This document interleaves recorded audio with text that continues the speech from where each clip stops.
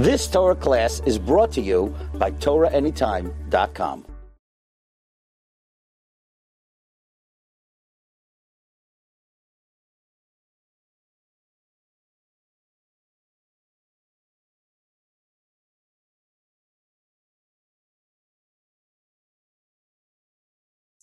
So today we are discussing David HaMelech, King David, and the famous story of David and Batsheva, which we have to discuss. Who are these people? Who is David? Who is Batsheva? We all know who King David was. We talked about it.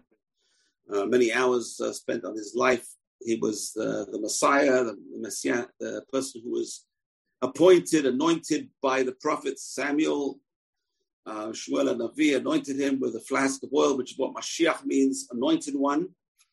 And he was chosen by God to be the second king of Israel after King Saul, and to be to form the messianic line. So David HaMelech is going to start the messianic line of kings, the kings of the Davidic dynasty or dynasty, depends where you come from in the world.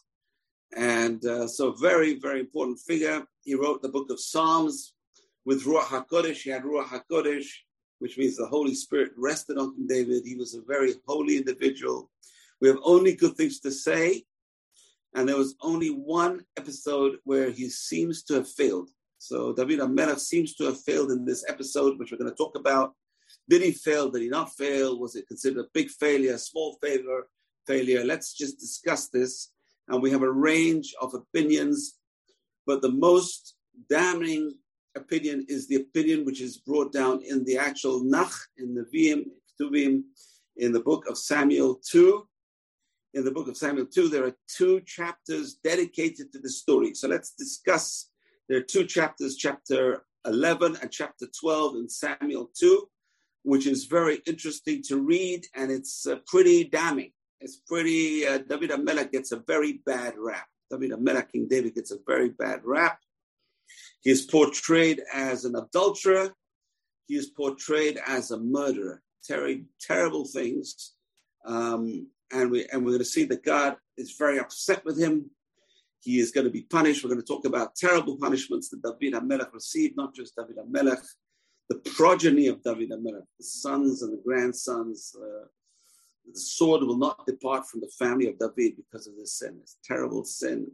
So we see on the one side that the Torah does not mince any words, castigating King David, which we're going to talk about.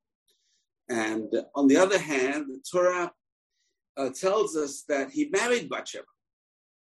Now, if you commit adultery with a woman, a man commits adultery with a woman or vice versa, they're not allowed to marry ever. They're never allowed to marry. And their children are what's called mamzerim, which are illegitimate, not the secular illegitimacy of being born out of wedlock. It's worse. A mamzer in Jewish law is the product of an adulterous or incestuous relationship only. Incestuous or adulterous relationships only. And the mamzer is not allowed to marry another Jewish girl, except another mamzer. And the penalties are terrible for a mamzer. We don't pray for the mamzer to live. Imagine the mamzer, the breed of a mamzer. We don't pray for the mamzer to live. And here we see that King David was allowed to marry Batsheva, which tells us automatically that it is not considered adultery. Number 2 is his son from Batsheva, his second son from Batsheva. The first son dies. That's part of the punishment. The second son is King Solomon. So not only was he not considered a mamzer, he was the king of Israel. He was the second king from the Davidic dynasty or dynasty of kings of David. So we see over there, it was definitely not considered by God to be adultery. If it was adultery, he would never have been allowed to marry Batsheva. Very important point that people miss. If an adulterous case, a woman who has committed adultery or a man who commits adultery, they can never marry each other forever. They're never allowed to marry each other. They're never allowed to marry each other. And Hashem would never have permitted them to marry if it was a case of adultery. Anyway, I'm giving away the whole story, but let's just go into it. But anyway, we see that the Torah does castigate David. King David is castigated. It seems like he's an adulterer. The story seems to say he was an adulterer. The story also seems to say he caused the murder of Bathsheba's husband, Uriah HaChitti, which we're going to discuss who was Uriah HaChitti. We have a range of opinions. Today I found this Rambam, amazing Rambam, who says Uriah Hachiti was not even Jewish, in which case the Rambam says she was not married to him legally. It was not a Jewish marriage. A Jewish girl cannot marry a non-Jew. So there's no such thing as technical. There's no halachic marriage between a Jew and a non-Jew.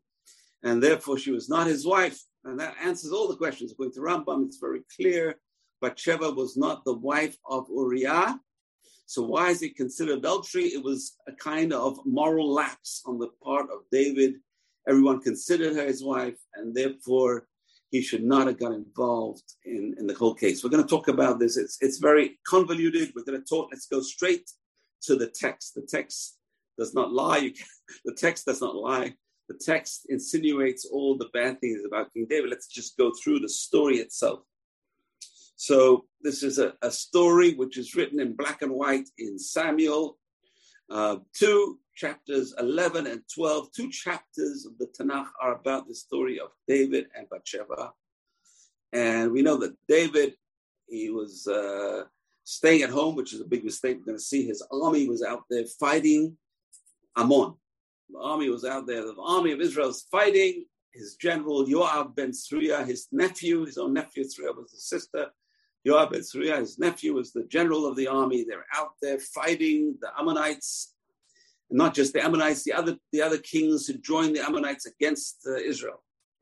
And Israel was like the up-and-coming power at that time. And everyone was scared. They were joining up against Israel.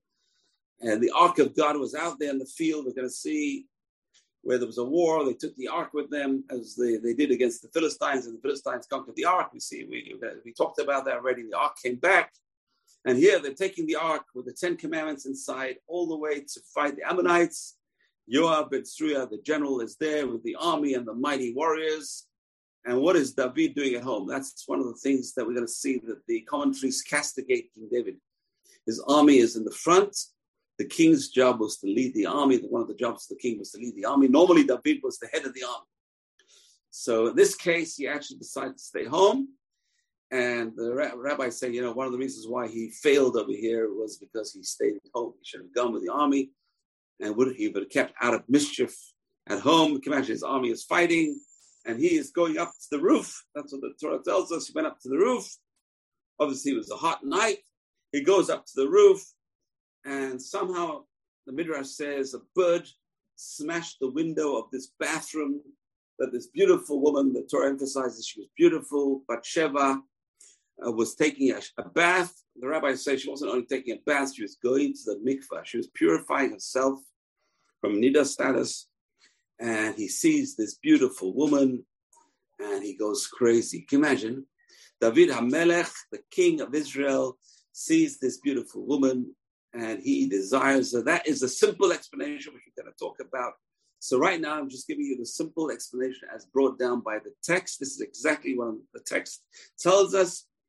And then he goes back to his servants. He says, who is this woman, this gorgeous woman over there? And they tell him, her name is Batsheva. She was the wife of Uriah Hachiti, the Hittite. Uriah the Hittite. What does that mean? We're going to talk about the different from the level of the Rambam. The Rambam says he was an actual Hittite. He was not Jewish. To the others, they know he was a Jew who lived amongst the Hittites and kept his religion. He was a good Jew. And so what happens is he calls this girl, Batsheva, this married woman. Batsheva, it seems she was married.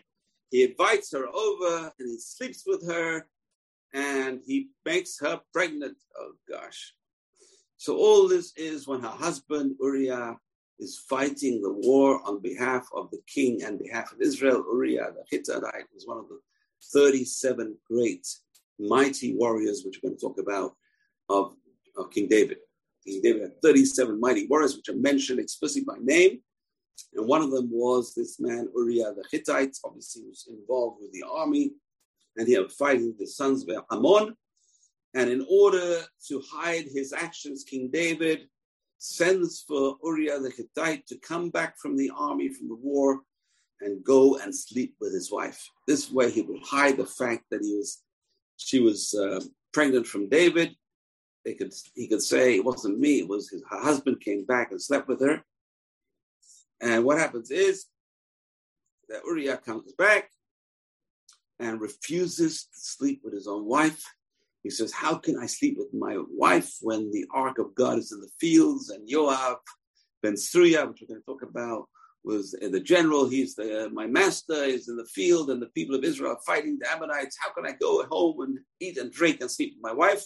I refuse. Basically, he refused the order of the king, which is considered rebellion. It's considered treason to refuse. That some of the rabbis are going to see, the commentaries tell us that he was liable of death penalty for being treasonous to the king, refusing the king's direct order, and referring to the general of the army, Yoav, as my master.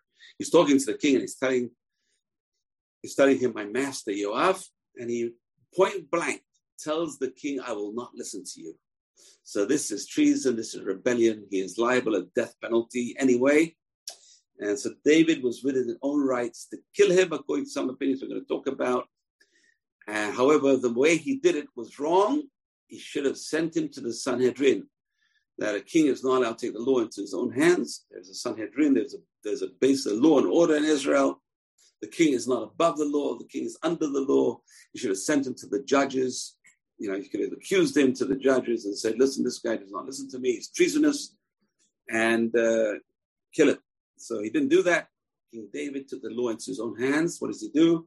He sends him back to the front lines and tells Yoav ben Zeruiah, the general, have him killed, have him sent to the front lines in a dangerous mission and have him killed. And that's what happened. Uriah gets killed.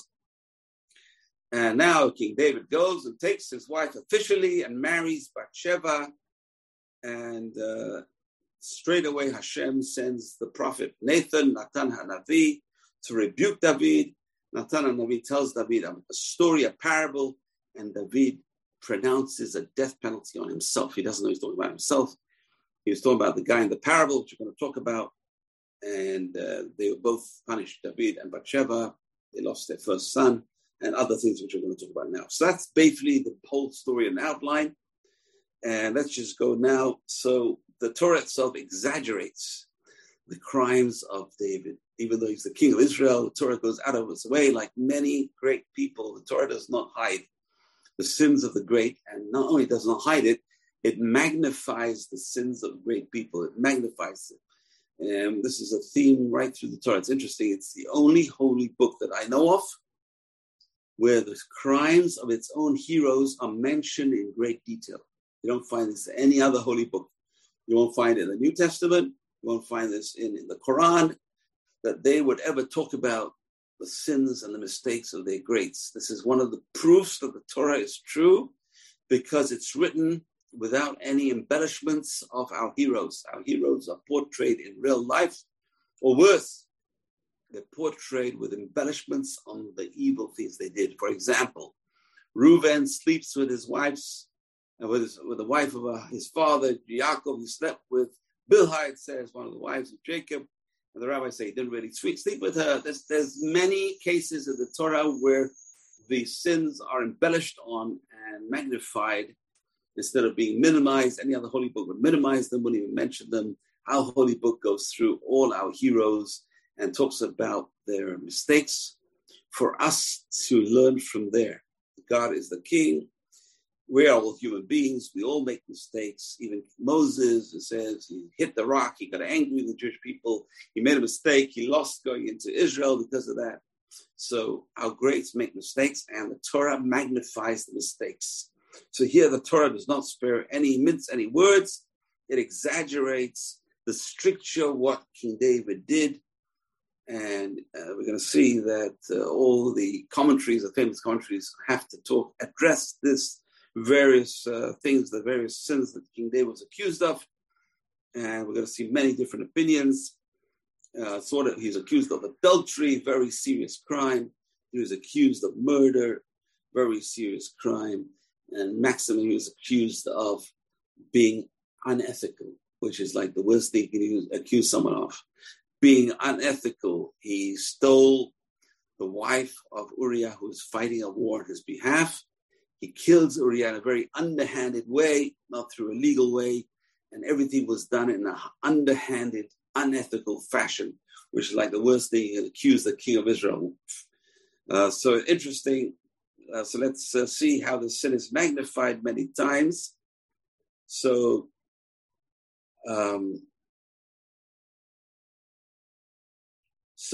this war, they're fighting Ammon, and the army is fighting Ammon, and David refused to go. He stayed home, and he made this big error. He sees this beautiful woman. He falls for this beautiful woman.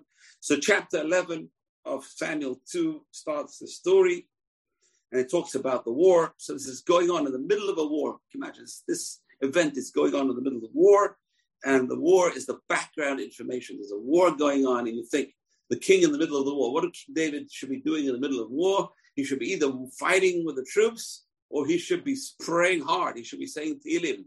Instead of which, he's getting into mischief with this woman, Batsheva. So again, something which is exaggerated over here is his crime is exaggerated, magnified. It's the middle of a war. And instead of doing mitzvot, instead of doing pray, he has to go and sin with this woman, this beautiful woman, someone else, his wife, as the Torah mentions. So it's really, let's just read some of the psukim over here. Vahil, Shubat Hashana le'et set ha'melachim, vayishlach David Yoav et Abadav imo. So the kings all joined in with the Ammonites. The foreign kings joined up the Ammonites to fight Israel. King David sends Yoav and his servants and the army of Israel to fight the sons of Ammon.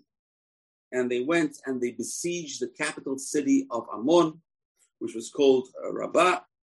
And David stayed in Yerushalayim. That's what the Torah tells us. David stayed in Yerushalayim. He didn't go to the war. And from the chronology of the story, we can figure out that David HaMelech was about approximately 47 years old. He was 47 years old. And he stayed in Yerushalayim. He did not go with the army, which is very strange. That's what the rabbis tell us, that it caused him to sin. The fact that he didn't go with the army, that his place was with the army. He didn't go. He should have gone with the army, instead of which he stayed home and he got into mischief. And so now, who was this Batsheva? Number one, let's talk a bit about Batsheva. Who was she? The pasuk says, Tovat Mareh Me'od. She was gorgeous. She was beautiful. She was very beautiful. And her name was Batsheva, the daughter of Eliam, Eshet Uriah Hitti. That's how she's described. She's the daughter of Eliam. Eliam, my God, the people's God. And she was the wife of Uriah the Hittite. And the Uriah Hitti is mentioned as one of the 37 great mighty warriors of King David. And so at the end of the book of Samuel, he is mentioned explicitly by name among the 37 great warriors of David. And also, he's also mentioned in Divrei Hayamim, which is another book of the Tanakh of Chronicles. And she's also mentioned there by a different name. It's interesting. So over there, she is mentioned as Batsheva, Bat Amiel. So her name is distorted over there. It's interesting. And instead of Batsheva, she's known as Batsheva.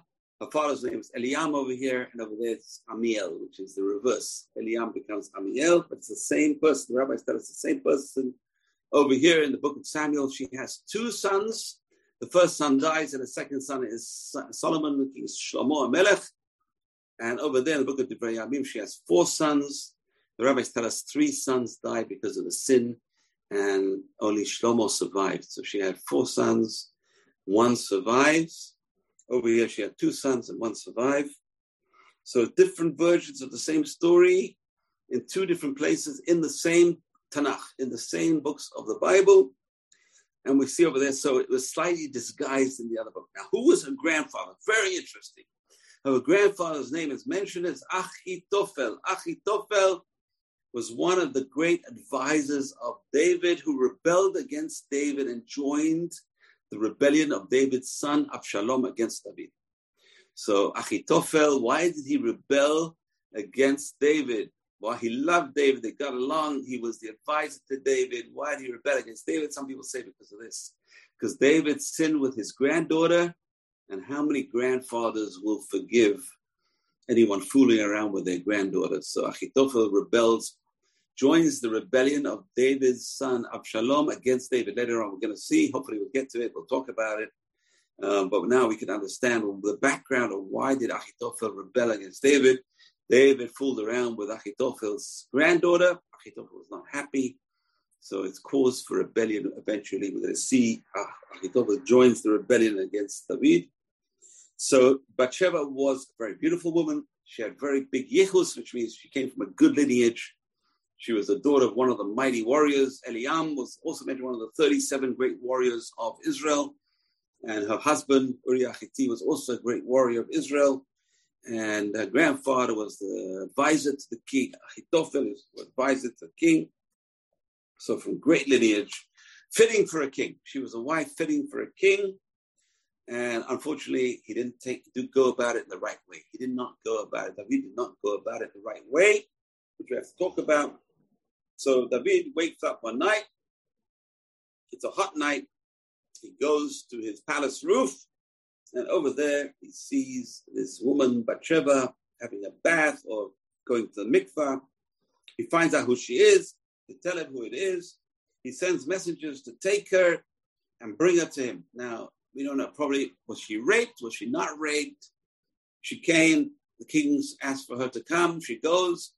We don't know what exactly was in her mind. But shortly after that, she sends a message to David that she's pregnant. So shortly after that, he knows that she is pregnant, and he sends for her husband, Uriah, to come back from the war.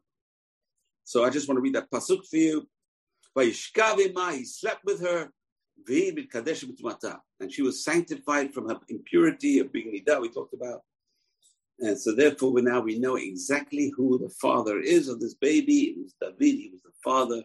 He wanted to hide his sin. He calls Uriah from the fight in order to go back to his house to sleep with his wife.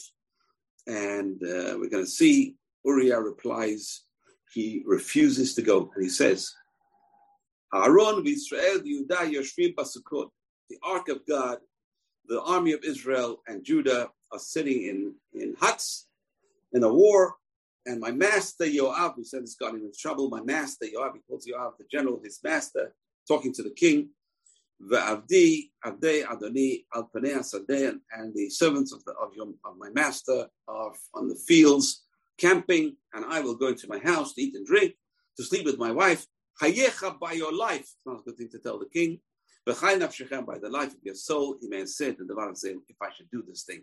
In other words, he's swearing by the king's life to rebel against the king, to refuse the king's instructions.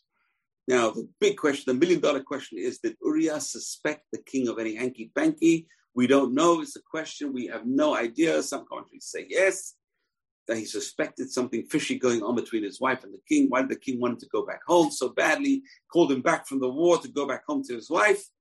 He refused to be part of the cover-up. So that is a very good question, a very interesting idea. We have no idea.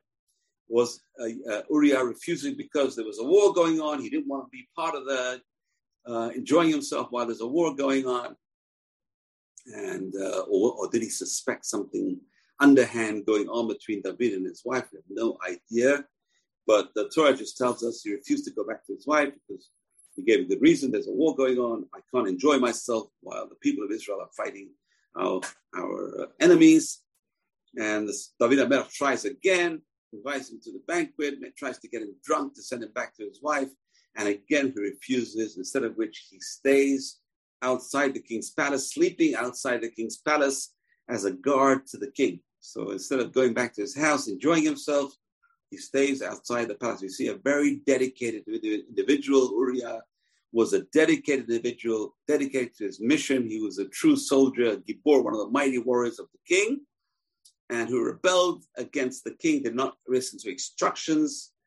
And the king, now what the king does is something very underhand. This is why Hashem got really mad, is because he writes this note to Yoav, the general, telling him to put Uriah in the front lines in the war, in the most dangerous place, and make sure he gets killed. So now he sends this message by the hand of Uriah himself. Can you imagine? Uriah is carrying his own death warrant in his hands without even knowing, taking back this message to Yoav, the general, this message to have him killed. Imagine, he's the one carrying the message. Terrible, terrible, terrible. So Uriah goes back. He takes the message to Yoav. Yoav puts Uriah on the front lines. Uriah gets killed. And Yoav sends back a message. Uriah got killed. Don't worry, we lost some men. I put them in the front lines. Don't get angry with me. But you have to know that Uriah got killed. Okay, so that's the death of Uriah. And straight away, Hashem gets very angry. And Hashem sends a message. He sends Natan Hanavi. So Batsheva sits in mourning. She's mourning, 7 days mourning for her husband. As soon as she gets up from mourning for her husband, which is, by the way, 7 days, altogether 30 days, she gets up. She gets up from mourning, and David takes her into his house, and she gives birth to their son, and his name, the baby's name, is not mentioned. The baby never had a name. Which question is, why did the baby not have a name? Was the baby born sick straight away? That's what it seems. He never had time to give a name. He probably never had a breed. We don't know. And he never had a name because his name is not mentioned. Straight away comes Natan Hanavi. Chapter 11 ends off. Vayera hadavar asher asa David b'nei Hashem. And it was evil what David did in the eyes of God. He did evil in the eyes of God. Not a good thing to do, by the way. Never do evil in the eyes of God. It's dangerous, scary, have repercussions. And God sends Natan Hanavi, one of the prophets at that time, Nathan, and the prophet. Natan uses this amazing parable. We have to talk about the parable. There was a rich man and a poor man. The rich man had everything, multiplious cattle, sheep, goats, and the poor man only had one goat. And the poor man had everything he had, all the milk, all the money he made was from that goat. And the goat became like his friend in a sense. The goat was his best friend. And the rich man has a guest. And the rich man says, what a waste to give my guest some of my meat. I won't shecht my own goats, my own sheep for the rich man. I'm going to take the poor man's goat for the rich man to eat. So for my guest to eat. I'm going to take the poor man's goat, kill the poor man's goat, and give the meat to the rich man, to my guest, the rich man's guest, to eat. It's not just for himself. It's only for his guest to eat. So he takes the poor man's goat and he gives his guest to eat from the poor man's goat. And the poor man now is left bereft with nothing to provide for him. Nothing, no food, no milk, nothing to sell, nothing that provide for him. What should be done with this rich man? That is the question that Natan Hanavi poses to King David. And what does King David say? Something very harsh. This is a very interesting point that Arizal brings. He says, whenever we judge others, we have to know we are judging ourselves. In other words, Arizal says, we judge ourselves. What does that mean? Hashem brings a similar story that happened to someone else that we ourselves are involved in. And he poses a question to us, how are we going to judge the situation? So we see other people doing certain things. We say, oh, that guy, he's a real bad guy. He should really get punished very badly. And Hashem turns this to us. In the next world, they'll say, listen, you said this about so-and-so. You did the same thing, and so-and-so is deserve you. What you said should happen to him is going to happen to you. So interesting, the same thing. And that's exactly what Natan did to David. He posed this question, this hypothetical case, and David says, this rich man should be killed. Big mistake. Never say that. Never judge others because we don't know. That man could be us. And we could be judging ourselves. And David said the man should be killed and he should have to pay 4 times restitution to the poor man for the goat, and he should be killed. And Natan turns to David and says, you are the rich man. You just accuse this. You're the one I'm talking about. You are the one who took the poor man's goat. What does that mean? Uriah only had one wife. You have many wives. You took the poor man's goat. His wife is the beauty of his life, the one he relied on to provide for him. And you took his goat, you stole it, and you slaughtered it, and you gave it to your guest. So now the story doesn't exactly match. The Rambam asks this question in Moreh Nevuchim, in the Guide to the Perplex. He says the story doesn't really match, right? Because David doesn't take the Batsheva for his guest. He takes Batsheva for himself. So who's this guest? And the answer he gives an amazing answer of rationalization. It's interesting. The Rambam says that when Adam and Eve sinned with the snake, who is the snake? The Rambam asks. The snake says this nachash is koach hanichush.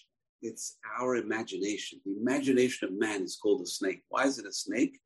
Because our imagination always twists things around, rationalizes things, can twist things around completely. So if Hashem says, don't eat the fruit, he has an ulterior motive. Hashem is trying to control us. So the power of rationalization is called a nachash. Snake is proverbial. Snake is our power of rationalizations. He says David rationalized. He's doing Batsheva a favor. He's taking her from this guy, Uriah the Hittite, who is a nobody, and he's going to give him to his guest. Who is his guest? He's going to elevate her to the queen. He's doing her a favor. He's doing the world a favor. She's fit for a king. She is fit to have the king's son. Why should she be wasted? So in a sense, David rationalized the whole thing. This beautiful woman should not be wasted on Uriah. She should be mine. She should be my guest. I'm elevating her. So it was like he's doing her a favor. It was for a third party. It wasn't for himself. It wasn't like, I'm doing this for myself. I'm doing this for her. Yeah, I'm going to elevate her. I'm doing her a chesed. I'm doing kindness for her. I'm doing kindness for a progeny. I'm going to make them kings. So that's how the Rambam explains this third party. Who is this guest? Otherwise, it's a big problem. Why did he give us example? He's taking the goat for his guest. He's really taking the goat for himself. So that's the answer the Rambam gives. Very interesting answer that we rationalize. Whatever we do, we rationalize. We make it into a tremendous mitzvah. It's an act of kindness for a third party. It's not for me. I'm doing this for no ulterior motives. It's purely l'shem shamayim. I'm doing this for the sake of heaven. So what happens is, Natan says the story, and David sentences this guy to death, hypothetically, and then he says, you are the man. You are that man. Now, anyone else would start giving excuses, and this is the greatness of King David, is he says straight away, Chatati la Hashem, I have sinned to God. Straight away, without any arguments. He hears the story, pronounces judgment, and Natan says, you are the guy. And David says, I have sinned to God. Now listen to the words. I have sinned to God. He doesn't say I've sinned to man. He didn't say I sinned to Uriah. I sinned to Batsheva. I sinned to Achitophel. He says, I sinned to God. What does that mean? And that is something which the Talmud is going to talk about, which is very interesting because that's in the text. You can't argue with the text. I said before, you cannot argue with the text. Our job is to explain and to try and understand the text. So we have a few problems with the text. Number one problem with the text is staring us in the face. We said before, if a person commits adultery, they're not allowed to marry. The adulterers are never allowed to marry each other. Natan does not tell David to divorce Batsheva and throw her out because he's an adulterer. He can't marry her. He doesn't say that. He leaves them in the same status. They're allowed to stay married. That is halachically impossible for adulterers. That's number one. Number two, Natan does not say your child is a mamzer. He doesn't say that. And even though the child dies, Natan knows that he's not a mamzer. He can't say the child is a mamzer. Why not? Number three, when David says, I've sinned, why does he only say, I've sinned to God? Like he sinned to man. He sinned with Batsheva. He sinned with Uriah. He killed a very innocent person. Why? Why does he say, I only sinned to God? So these are the questions that point to something much less and much less sinister. And here we can see how the Torah is magnifying the sin of its heroes, which is amazing, as we pointed out. No other holy book does that. So now, straight away, let us go to different explanations. So the greatness of David was, he turns to Vayomer David Natan, Chatati Lashem, I sinned to God. So now Natan promises him certain punishments. Natan says, Hashem will not kill you. But what happens is, your son who is born from Batsheva is going to die.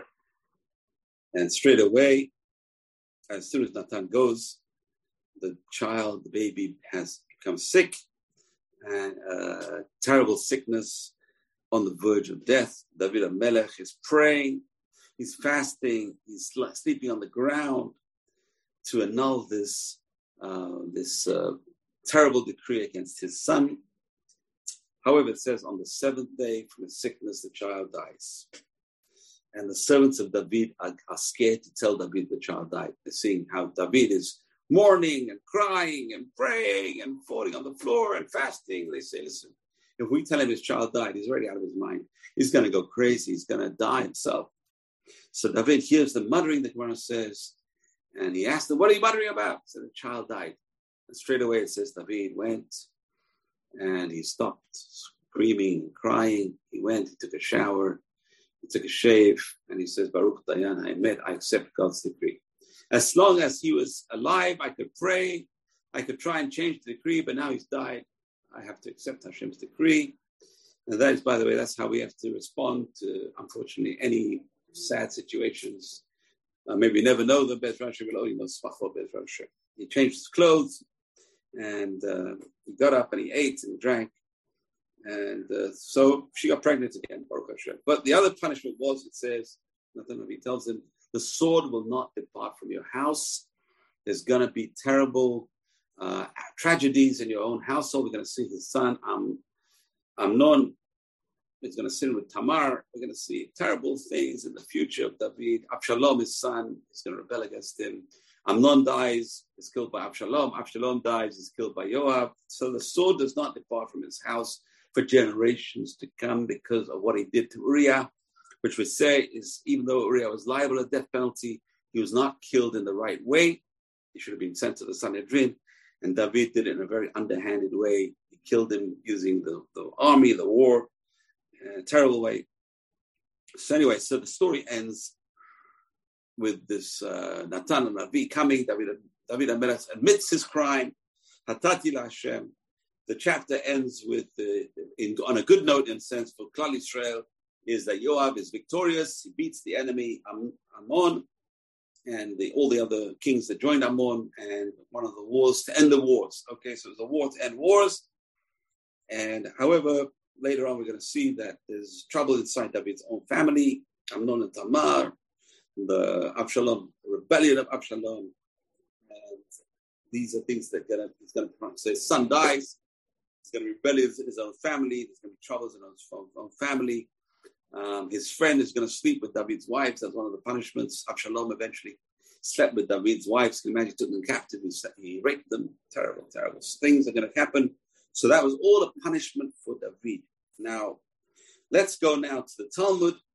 And the Talmud is now going to sort of give reasons why this is not adultery. Why is it not adultery? So I have to go to the Talmud. There's 2 or 3 places in the Talmud where discusses these cases. So one of them is a famous case in Shabbat, Daf Nun Vav 56. The Talmud says that in the time of King David, before a man went to war, they would divorce their wives. Why would they divorce their wives? Because if they were missing in action, the wife would be what's called an aguna. So the aguna, we know there's an aguna crisis, men who do not divorce their wives, women who do not want to get divorced from their husbands. It works both ways. So today it works both ways. A man who won't divorce his wife, she's stuck.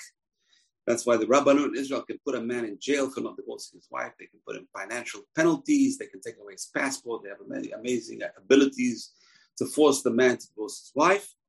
Otherwise, she's considered what's called an aguna.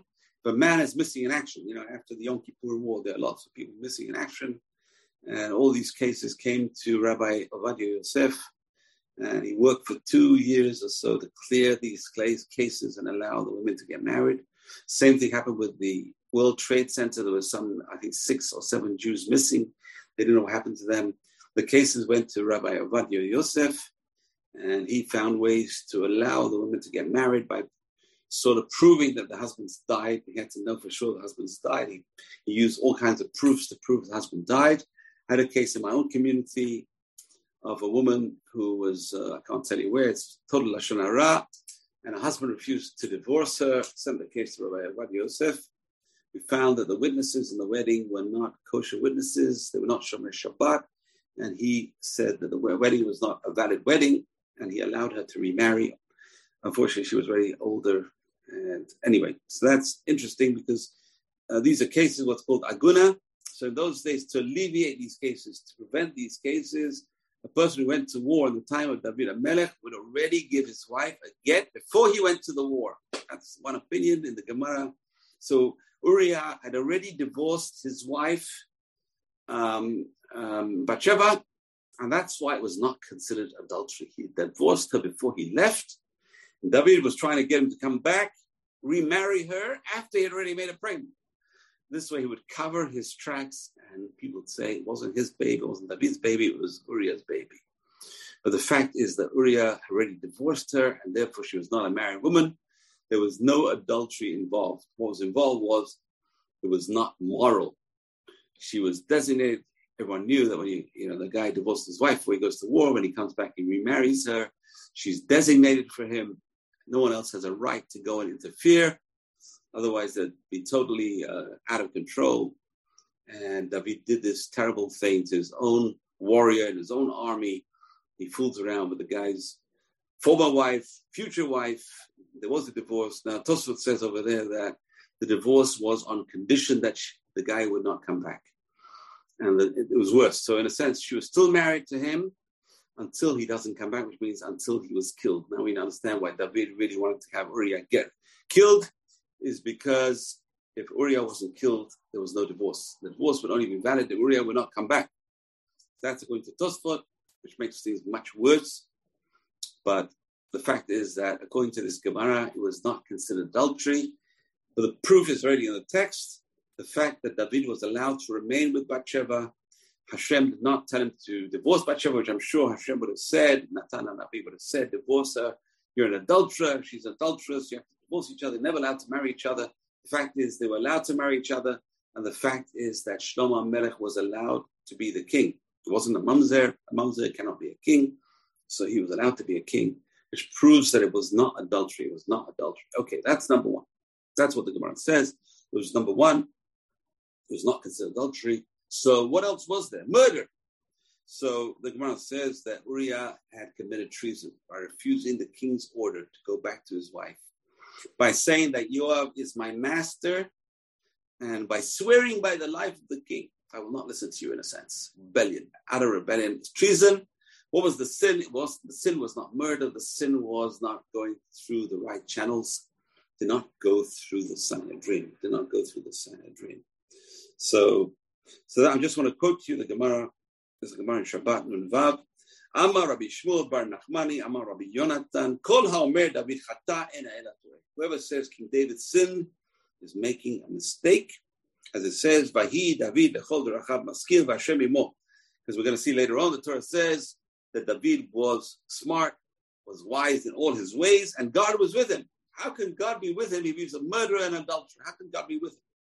So we see that David, that's what the Gemara's proof is, that if God was with him, how could he be an adulterer and a murderer?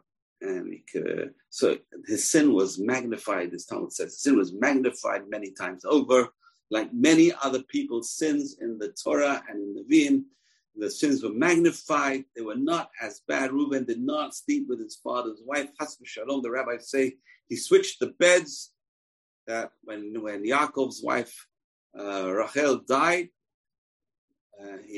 Yaakov put Bilhah's bed in his tent. Now, Bilhah was one of the maids, and Reuben was the son of Leah. Reuben got upset. Leah was the main wife. Leah's bed should be in Yaakov's tent. Reuben took the bed of Bilhah out of the tent of Yaakov and put Bilhah's bed instead. And Yaakov got very upset. You're fooling around my personal life. You're fooling around my intimacy. And it was considered as if Reuben slept with Bilhah. That's what the Torah says. Reuben slept with Bilhah. The rabbis say he didn't sleep with Bilhah. There's many cases. The Gemara talks about many cases over here. Also, whoever says so-and-so sinned is making a mistake. And one of the cases is Reuben. One of the cases is David. So the Gemara also says that one of the descendants of King David himself is going to come and defend his ancestor. Who is the descendant of King David? Rabbi Yehuda HaNasi, Rabbi Judah the Prince, who was the editor of the Mishnah about 200 CE. Rabbi Yehuda HaNasi, who comes from King David. He's one of the descendants of King David.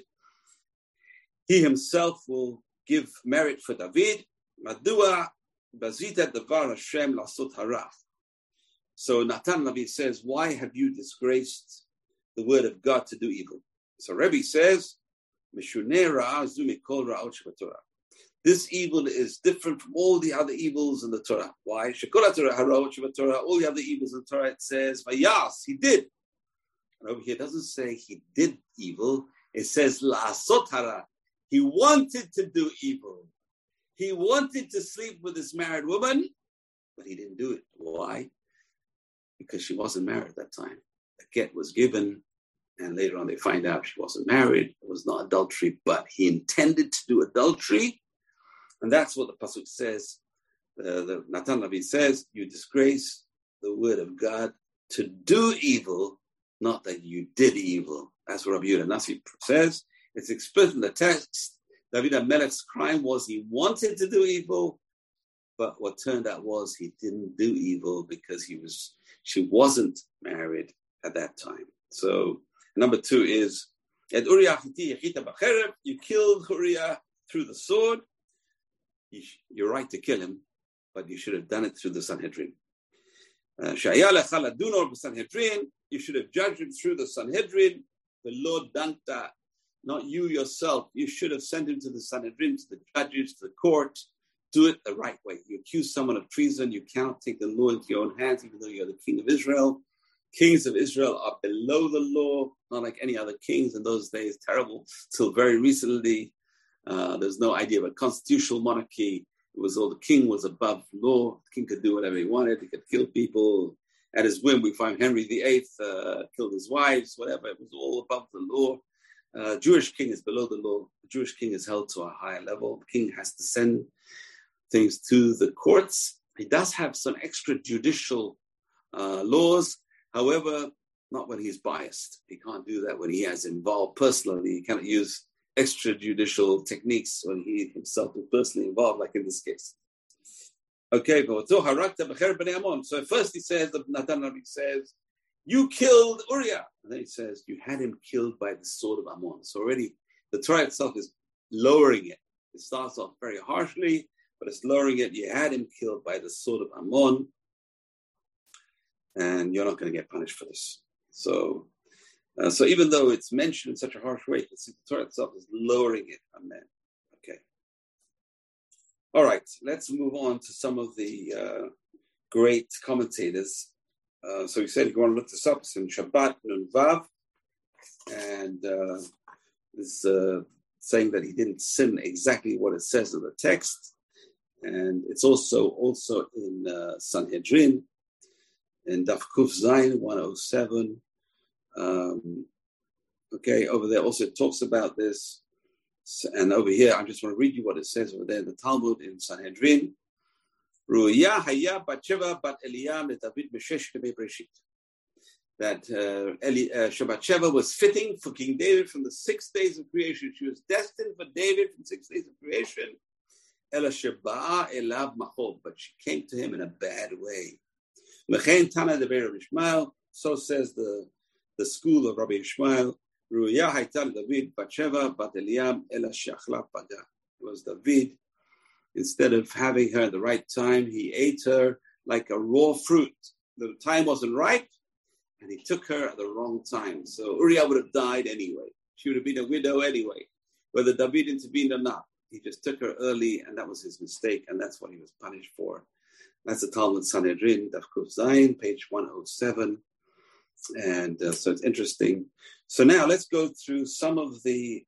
so number one is, we have to point out, this is one of the famous cases of Teshuvah in the Torah. The Gemara brings down in Moed Katan that there were 2 main cases of Teshuvah in the Torah. One of them was the sin of the golden calf. We see the Jews did Teshuvah. In fact, the first Yom Kippur in our history was the Teshuvah for the sin of the golden calf. That's where this idea of Yom Kippur, a Day of Atonement, came from. And Hashem wants us to learn the lesson that whatever a person does, there is Teshuvah. Whatever a person is, however bad whatever they did, all the worst deeds they did, there is a kind of Teshuvah. There's different levels of Teshuvah. That's a different topic, different class. But it just shows us how the power of Teshuvah, even for sinning, idolatry, the golden calf. And number 2 is this King David story. That King David is the epitome of a Baal Teshuvah. He was very successful at doing teshuvah. He says straight away, I've sinned.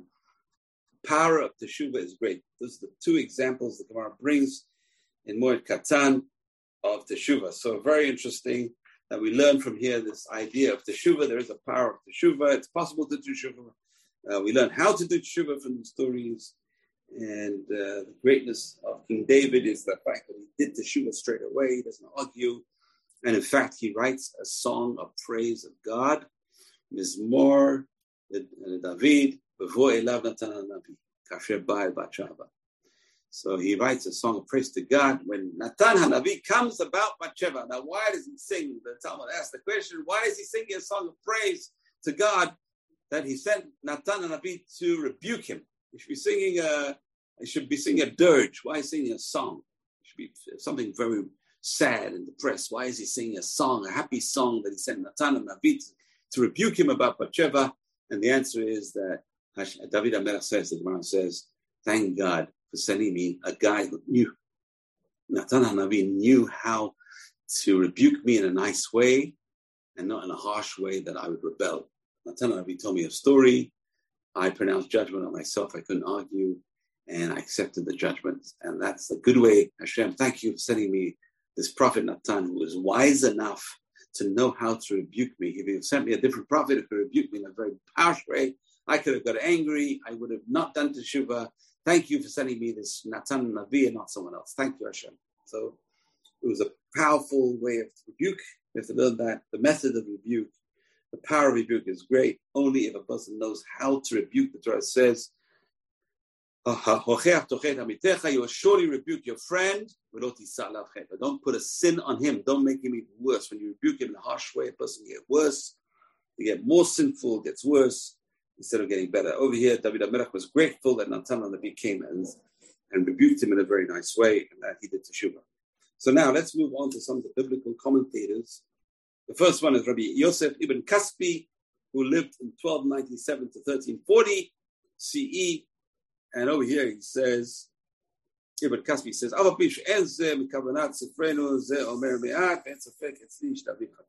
no doubt that King David sinned. You cannot deny what it says in the Pasuk, Vayera hadavar asher asa David ben Hashem. It was evil in the eyes of God what David did. So, and Natan Nabi tells David, Madua Bazita. So we have two extremes among the commentators. One extreme is David was bad, and that's Ibn Kaspi says that. But Ibn Kaspi says David also did teshuvah. And Abarbanel also says that. Abarbanel, Don Yitzchak Abarbanel, famous biblical commentator, also in the 15th century, 1492, he led the Jews out of Spain, 1492. And he also says there's no doubt that David sinned. The Torah says so explicitly, but he did complete the teshuvah. So, but then you have the other commentators like Rambam who says that he didn't sin. Batsheva was not married at all because Uriah, it says he was a Hittite, he was not Jewish. And there's other commentators, the Al-Shich, Moshe Al-Shich, who was lived at the time of Rabbi Yosef Karo at Tzfat, and with the Arizal, 1600, around 1600, he passed away, 1600 CE. He says, I accept what the rabbi said in the Gemara. David HaMelech, whoever says David HaMelech sinned is making a big mistake. And Vayishlach David v'Yidrosh le'isha v'yomer halo zot Batsheva bat Eliam esh l'Uriah yesh l'fresh derech me'at shoneh. So he says you can explain this pasuk in a different way, and that she was not married to Uriah because he knew who Uriah was. David HaMelech was the one. It says Uriah was not Jewish. This interesting, beautiful commentary. I just finished off with this commentary. The Mar Moshe Al-Shich says that when David HaMelech beat Goliath and he cut off his head, he couldn't take off his armor. He was trying to get off Goliath's armor. This guy, Uriah, who was a Hittite, was not Jewish, said to David, if you give me a Jewish girl, I will help you take off Goliath's armor. And David said, okay. Takes off Goliath's armor, and David later on gives him Batsheva. He gives him Batsheva, who was meant for himself. He gave Uriah Batsheva. Later on, when they tell him she is the wife of Uriah the Hittite, he says, what? He's still married to her? I thought he was just going to have her once. And therefore, David felt obligated to take her away from Uriah. Uriah was not Jewish, according to this opinion as well, like the Rambam. So we have a range of opinions over here. There's a very interesting story. I cannot go into all the great details. I just gave you some little points over here from the Pesukim itself. It says David sinned, but we have two major questions on the Pesukim itself. If he sinned, he did adultery, then he was not allowed to marry Batsheva. There's no way his son from Batsheva could be a king. So we see from the verse itself, he did not commit adultery. Why not? Did he give her Uriah? Did he give her a divorce? Was he Jewish? Was he not Jewish? Anyway, we have a range of opinions, and I want to wish you all blessings. Shabbat Shalom from Yerushalayim, Yirah Kodesh. Bezrat Hashem, may the merit of King David stand for us. We see he did not sin. The merit of King David, a big Baal Teshuvah, he did sin, stand for us, and the merit of his line, Bezrat Hashem, will see the Messianic line come back to us. You've just experienced another Torah class brought to you by TorahAnytime.com.